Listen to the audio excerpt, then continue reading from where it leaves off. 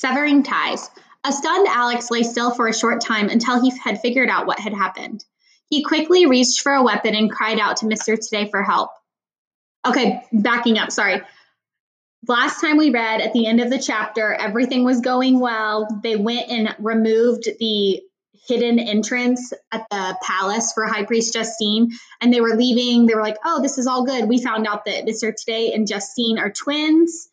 And then something punched Alex and he blacked out. So now he's waking up and yelling for Mr. Today. Mr. Today turned to see what the commotion was, just as Alex pointed the highlighter at his brother and wildly shot a round of blindless spells, missing Aaron but hitting Mr. Today squarely in the eyes, causing him to double over in pain and lower himself blindly to the floor. Cimber! Shouted the mage. Cimber, who had made it all the way to the secret passage, had to back up the entire way because nowhere was it wide enough to allow him to turn around. He roared his frustration and scuttled ungracefully in reverse. Aaron, eyeing the others, stood near one of the palace guards. Pure hatred dripped from his features. You useless, unwanted piece of dirt, Aaron seethed. You ruined my life with this. When this battle is over, Justine will dispose of me, and it's all your fault. Why couldn't you leave me alone? In his hand, he held something small and shiny. Alex's eyes widened. Aaron, why? Wait, why won't you just believe me? You'll stoop to anything, won't you? As he talked, buying time, he scrambled for a ball of clay, a fire dragon, a handful of scatter clips, anything. But his supplies were substantially depleted after a long day, and he had to dig deep to grasp hold of anything. As Mr. Today hurriedly neutralized the blind spell on himself, and as Cimber scrambled backward, nearly trampling the mage in order to reach the wide foyer where he could turn himself around, and as Alex scooted on his backside along the cold floor, searching wildly for something with which to defend himself, and finally landing his fingers on a freeze brush, Aaron pulled his arm back and shouted, I hope you die 1,000 deaths. He threw the metal object with all his might. Alex, hearing the horridly familiar words, seeing the scatter clip, suddenly realized the meaning of Lainey's note. No! He pointed the freeze brush frantically at Alex and uttered a curse, hitting his mark as the scatter clip whizzed toward him. So, do you guys remember Alex got a note from Lainey and in it said, I hope you die 1,000 deaths? And he was like, oh, really mature. I thought you weren't mad at me anymore. She was really sending him. He asked her to look up one of the lethal spells. That was the lethal spell. And now Aaron is using it on Alex. No, he pointed the freeze brush frantically at Aaron and uttered a curse, hitting his mark as the scatter clip whizzed toward him. Mr. Today cried out and cast a glass wall spell trying to stop the scatter clip, but it was too late. The simple, innocent scatter clip, combined with the words to make it lethal, had found its mark in Alex's chest. Cimber finally turned around, crashed through the glass wall, and looked from one twin to the other, at first unsure which boy was which. Mr. Today pointed wildly at Aaron, frozen place, and Cimber immediately pounced on the frozen boy, bringing him crashing to the ground. Aaron screamed, his mouth stuck open, his eyes begging Cimber not to hurt him. Mr. Today rushed to Alex's side as the boy fell back, his eyes glazing over, a look of surprise turning into horror on his face. He grasped the air wildly, unable to get a hold of the clip that embedded itself through his vest and into his chest, and gasped for air. Don't kill him, Alex managed to rasp before he lost consciousness. So that got a little confusing. Aaron threw a scatter clip at Alex and yelled the incantation that was lethal. So Alex is laying on the ground, losing consciousness, has a lethal scatter clip in his chest. Lainey helped Samid into the mansion as one of the protectors met them at the door. They got Samid settled into the newly created hospital wing alongside others with various wounds. Quickly, Lainey washed and bandaged her leg, and despite the protector's protest, she went back outside as the sun was setting, just as a large shadow passed overhead. She looked up and saw Cimber flying elegantly out to sea with a passenger, and she wondered briefly what that was all about, but she didn't have time to think about it. She scurried toward her commander, Araha, at their station point, pelting 10-minute sleep spells left and right along the way. Lainey, it was Florence. I need you at the front line. Lainey glanced over at Araha, who nodded. Araha is the guard, and then Florence, I believe, is the other statue. Lainey followed Florence to the entrance just as a new line of squealing vehicles and marching Quilitary soldiers poured in, yelling wildly. These soldiers had no guns. Rather, their weapons were quite unrecognizable to anyone who had not grown up in a family that collected rusty scrap metal. The Artemians blasted the Quilitary as they arrived, causing a pileup of hard shell, stiffened bodies such as the last vehicles couldn't get through without driving over them, and even most of the jalopies conked out. As darkness settled and the various jungle creatures that could see quite well in the dark came out to fight, the confusion grew. Lainey positioned herself behind a tree, finding it difficult to tell who was a friend and who was foe. And then a rumor spread its way to her ears. The governors have arrived. Lainey shivered. Her mind raced back to the previous months as she struggled with her decision. Would she use lethal weapons? She had ultimately decided that she would not, with one exception. And now, as she peered out into the darkness and confusion, that exception was slipping inside Arteme and stealing toward her, carrying a pistol in hand, the kind that only the governors owned. The pistol, Lainey knew, was 100 times stronger than that weak pellet gun that some of the Quilitary had. One shot could kill a full-grown human or beast.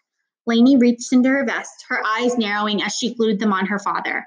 She took out her one and only throwing star, which Samid had given her when she'd asked him for it months ago.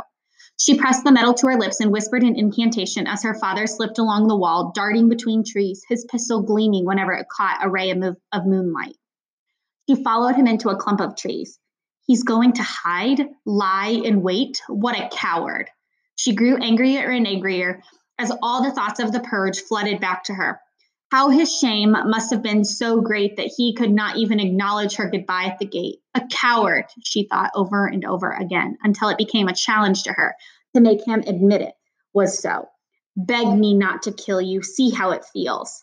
All she knew was that she would not give her father a chance like Samid had done for his father. She had learned her lessons well enough that day. She crept closer and watched him from 10 feet away, thinking how stupid he must be not to notice he was being followed. Your intelligence and your strength won't save you now, dear father. Lainey shifted to get a better view. She couldn't see what her father was doing. As she moved around the tree trunk, her vest caught on a tiny branch. It snapped off. Lainey froze as Senior Governor Haluki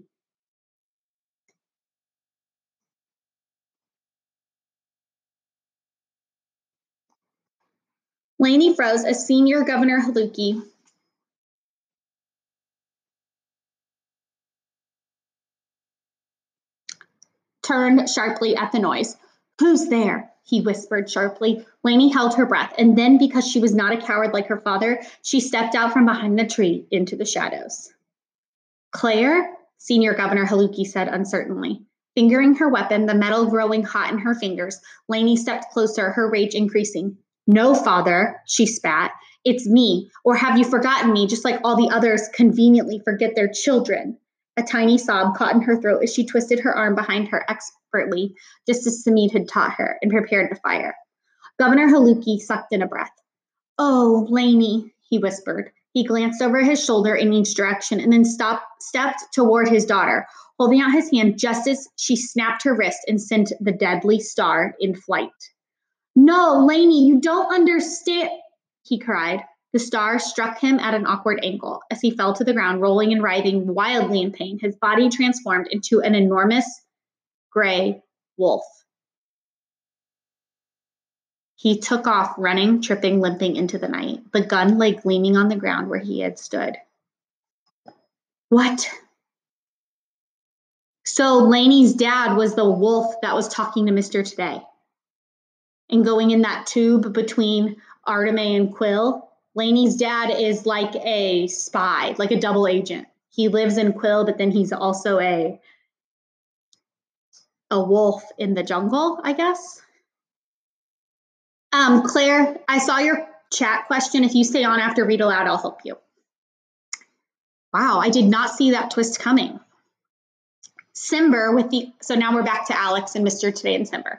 Simber, with the unconscious, bleeding Alex cradled gently in his enormous jaws, and the captured, now thawed, terrorized Aaron, hanging on Simber's neck for dear life, nodded to Mr. Today and sped fluidly along the shore, leaped into the air, and flapped his powerful wings. He rose up high enough to clear the great wall and flew in a direct path this time, at his top speed, over the barbed wire ceiling that covered the land of Quill. Aaron cried desperately in fear all the way, knowing that falling would mean certain death, but that hanging on might give him another option. Eventually, Mr. Today cruised around the perimeter in the boat, which could magically sense the reefs and rocks in the dark.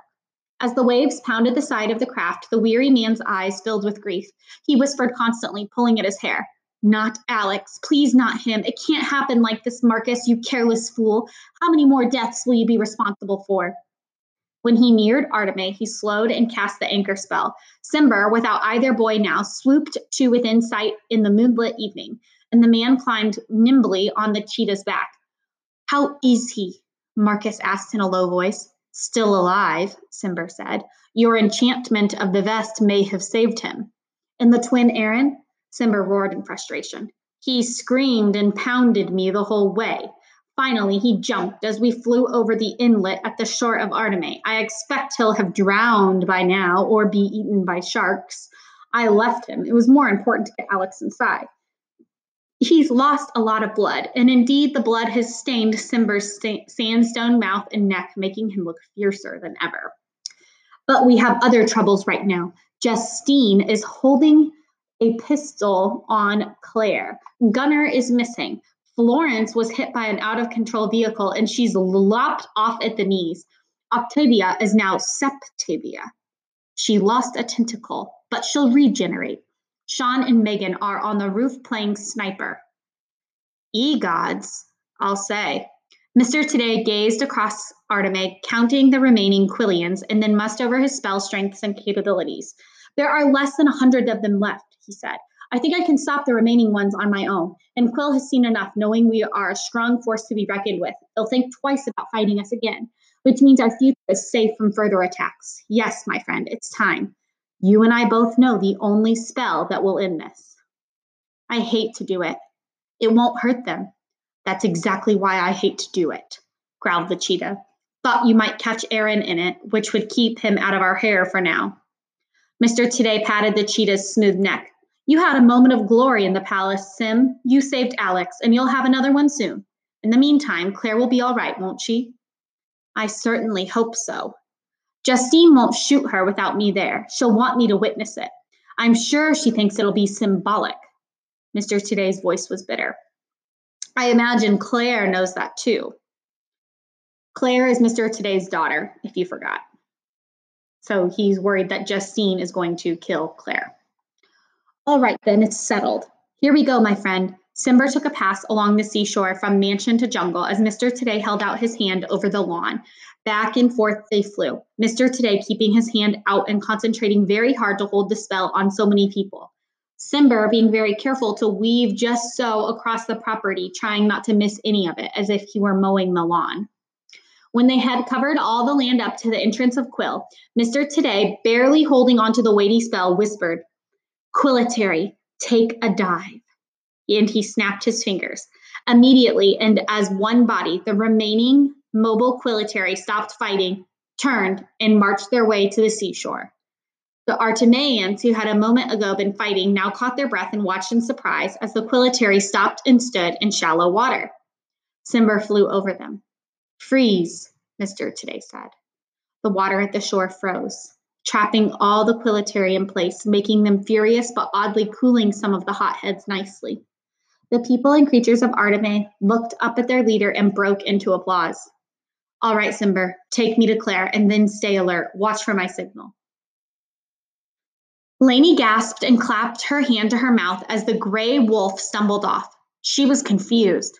Father? She whispered, but he was already gone. She had seen the wolf before from a distance, and she thought it odd that such a wild creature would have bounded out of the mansion the previous day, only to disappear again shortly after. And then it all began to make sense. Oh, Father, what have I done? What have you done? Gingerly, she picked up the gun, feeling its weight in her hand, remembering when she was 10 and her father had let her hold it. had even taken her to the quilletary range on purge day when she was 11 to teach her how to carry it safely and to let her shoot it when no one else was around. He had made her promise not to tell anyone. That was one secret she'd kept because it seemed too sacred a moment to work into one of her wild stories. But to her now, the gun represented awful things. She disarmed the gun and slid it into her vest, realizing that despite her knowledge of its workings and all her father had taught her, perhaps even in preparation for this day, she could never ever use it. She snuck off through the trees, growing wearier and hungrier as everything slipped into night, and suddenly wondered what had happened to Alex, for it had been hours since she'd last seen him. She stopped short. She thought, wondering if she could manage to do one of Alex's favorite spells. She withdrew a paintbrush from her pocket, whispered, "Invisible," and brushed herself up and down with it. The last thing to disappear was the gleam in her eye. Back at the mansion, the injured Samid had too much time to think about how his actions as Will's assistant had contributed to the battle raging. And seeing his father again, once his hero, so willing to kill his own son, how could Samid have ever wanted to go back there, be a part of that? Now the guilt overcame him, and he could lie still no longer with his battle raging around him. He struggled to his feet, slipped his component vest on, and when the caretakers weren't looking, he limped outside. As the entire remaining quilletary marched in to see, a drenched, bedraggled body finally hoisted himself up to his feet on the beach. He coughed and spit seawater and began wiping the sand from his face and clothes. In the dark, he located the looming mansion and stole quietly in that direction, limping and squishing slightly. He stepped over bodies until he found one wearing a vest like Alex's. Aaron disrobed the fallen Artemian and slipped the vest over his own shoulders, feeling for the one magical item he actually knew how to use. He found a treasure of them and took one, rubbing it between his fingers, his eyes darting wildly now, looking for prey. "I'll earn my position back. I must prove myself to the high priest. I'll find the old man and I will kill him, and then I'll finish off Alex once and for all."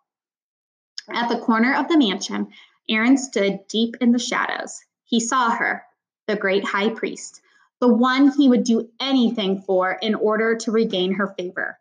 He knew that now he must be Alex, act like Alex. They must not suspect. He hoped no one had yet heard what had really happened to his twin. As he watched Mr. Today approach, he looked around at the bizarre assortment of creatures. "Alex," someone whispered. Aaron jumped and turned sharply, coming face to face with a sharp-toothed alligator that had several spindly arms. He nearly screamed in fright. "Alex," Miss Octavia whispered again, "be ready with your scatter clips. The lethal verbal component is die 1,000 deaths. If Justine makes any false moves, do your worst, my boy. She'll have to die if any of this is to be resolved. Are you comfortable with that?" Aaron blinked, sucked in a breath, and nodded. He didn't understand half of what the creature was saying, but it was enough to know that he had accidentally stumbled upon the verbal component to the spell, which was also the mantra, the quilletary. He held the clip poised, appearing ready to throw in the direction of Justine, but his eyes burned into the back of the head of Mr. Today, who stood only slightly to the side of the high priest. Samid, seeing the high priest, crept forward behind the octogator and Alex, realizing the severity of the scene before him, Justine and Mr. Today about to be face to face once again. He remained quiet, pulling a throwing star from his vest in case it was needed. If only he could take down Justine, it would prove to everyone that he was not the traitor. Miss Octavia readied herself as well and then glanced more carefully at the boy beside her. She frowned. Something didn't seem right. Samid noticed her glance, and he took another look at Alex, at the way he stood and at his hand that held the scatter clip. Samid's eyes narrowed and then flashed with fire. He and Will Blair had been studying Alex for months. He knew what was wrong. This boy held the scatter clip in his right hand. "It's not Alex," Samid whispered. Aaron's eyes widened in surprise. He tried to run, but Samid muttered, "Break a leg," which made Aaron squeal in pain and hop on one foot. In one swift motion, 4 of Miss Octavia's remaining 7 appendages threaded and twisted over the boy's arms and around his legs, rendering his struggles useless and forcing his good leg to buckle. He dropped to the ground. "Silence," she said in a low voice. Aaron's cry died in his throat. He shook violently, helplessly. "Well done, Samid," Miss Octavia said. "Don't move another inch, Aaron Stowe, or you're a dead man." she growled into his ear and chomped her teeth together to keep from biting his head off completely. Hello again, Mr. Today said coldly as he approached the high priest's vehicle. All around him were piles of wounded, sleeping, or splatter-painted Quilitari. On the road beyond the high priest, a pileup of smoking vehicles groaned in various stages of death. The rest of Artemis' walking wounded suddenly bereft their enemies, picking their way around bodies and fell in behind their leader, ready to carry on if necessary for as long as they could stand and draw breath. Marcus, my dear, came the sarcastic reply. I've been waiting for you. How terribly polite. Indeed, she said. The high priest Justine sat on the seat of her vehicle with Claire mourning, tucked securely under one arm. I just realized Mr. Today has a daughter named Claire Morning. His last name is Today and her last name is Morning. I wonder why. I don't know why. Claire Morning securely under one arm, a pistol pointed at Claire's temple. That's her head. Governor Strang sat beside her, his pistol trained on Megan Ranger, who lay on the corner of the mansion roof nearest them. 4 more governors stood at the entrance with their pistols pointing randomly at anyone who dared move. Only Senior Governor Haluki was missing. Your young protege Aaron sends his regards. Shame that you should punish him. He's the one who might have saved you all, Mr. Today said evenly. Justine's eyes narrowed. Oh, come now, Justine. Why so suspicious? Have you forgotten our little secret passage to the palace? He asked. And oh, dear, let me see. 1, 2, 3, 4, 5. Good heavens, you're missing a governor. Pity. The 4 standing governors wavered, casting sidelong glances at one another in the starlight. Dear me, and have you not told your governors about your secret gift? You know, he whispered loudly. Magic? Enough, shouted Justine. You do not deny it? Silence, you traitor. Marcus Today smiled a small smile. Justine, honestly, have you no secrets on me that you can reveal to my people so that they might gaze at me suspiciously as your governors are now looking at you? Surely there must be something. Justine glared at Mr. Today. She cocked the hammer of the pistol that grazed Claire's temple. Claire closed her eyes reflexively and then opened them again, granting permission to her father to do whatever it took. What have you done with Aaron? Oh, the twin? Well, there was a bit of a skirmish at the palace, you see. You know how it is with twins. He chuckled hollowly. Best of friends, worst of enemies, all that rot. I imagine he's around here somewhere. Pity he isn't coming to your aid. Justine snarled and looked at Claire, judging her features. All these years, Marcus, 30 of the last 50 years you've spent betraying me and all that I've stood for, all that we've stood for. After all I've done for you and for Quill, how could you? Mr. Today sighed and looked up at the sky. He shook his head slowly and then looked back at the high priest. The question is, dear sister, how could you? Justine's face burned. She stood up in the vehicle and wrenched Claire to her feet. Say goodbye to your daughter once and for all, she spat. Mr. Today nodded amicably at the high priest and smiled warmly at Claire. Goodbye, daughter, he said. From the sky, a whirlwind. Cimber swooped in with his powerful wings, knocking 4 governors across the road and the 5th headfirst into the back seat. He grabbed Claire in his jaws and sailed away. When shots rang out in confusion, it was the high priest Justine who slumped over in her seat and began to deflate like a balloon until she was nothing but a flat rubber body that flopped over and fell to the floor, only to be stepped on in the aftermath. Clearly, no bullet had done that to her. No one could see the invisible Lainey, nor could they hear her whisper, evermore, nevermore, an irrevocable spell that she had delighted in finding in her studies. And this was the perfect use for it. Justine would forevermore be silent and useless. Take that, you old windbag, she muttered when she saw it had worked perfectly.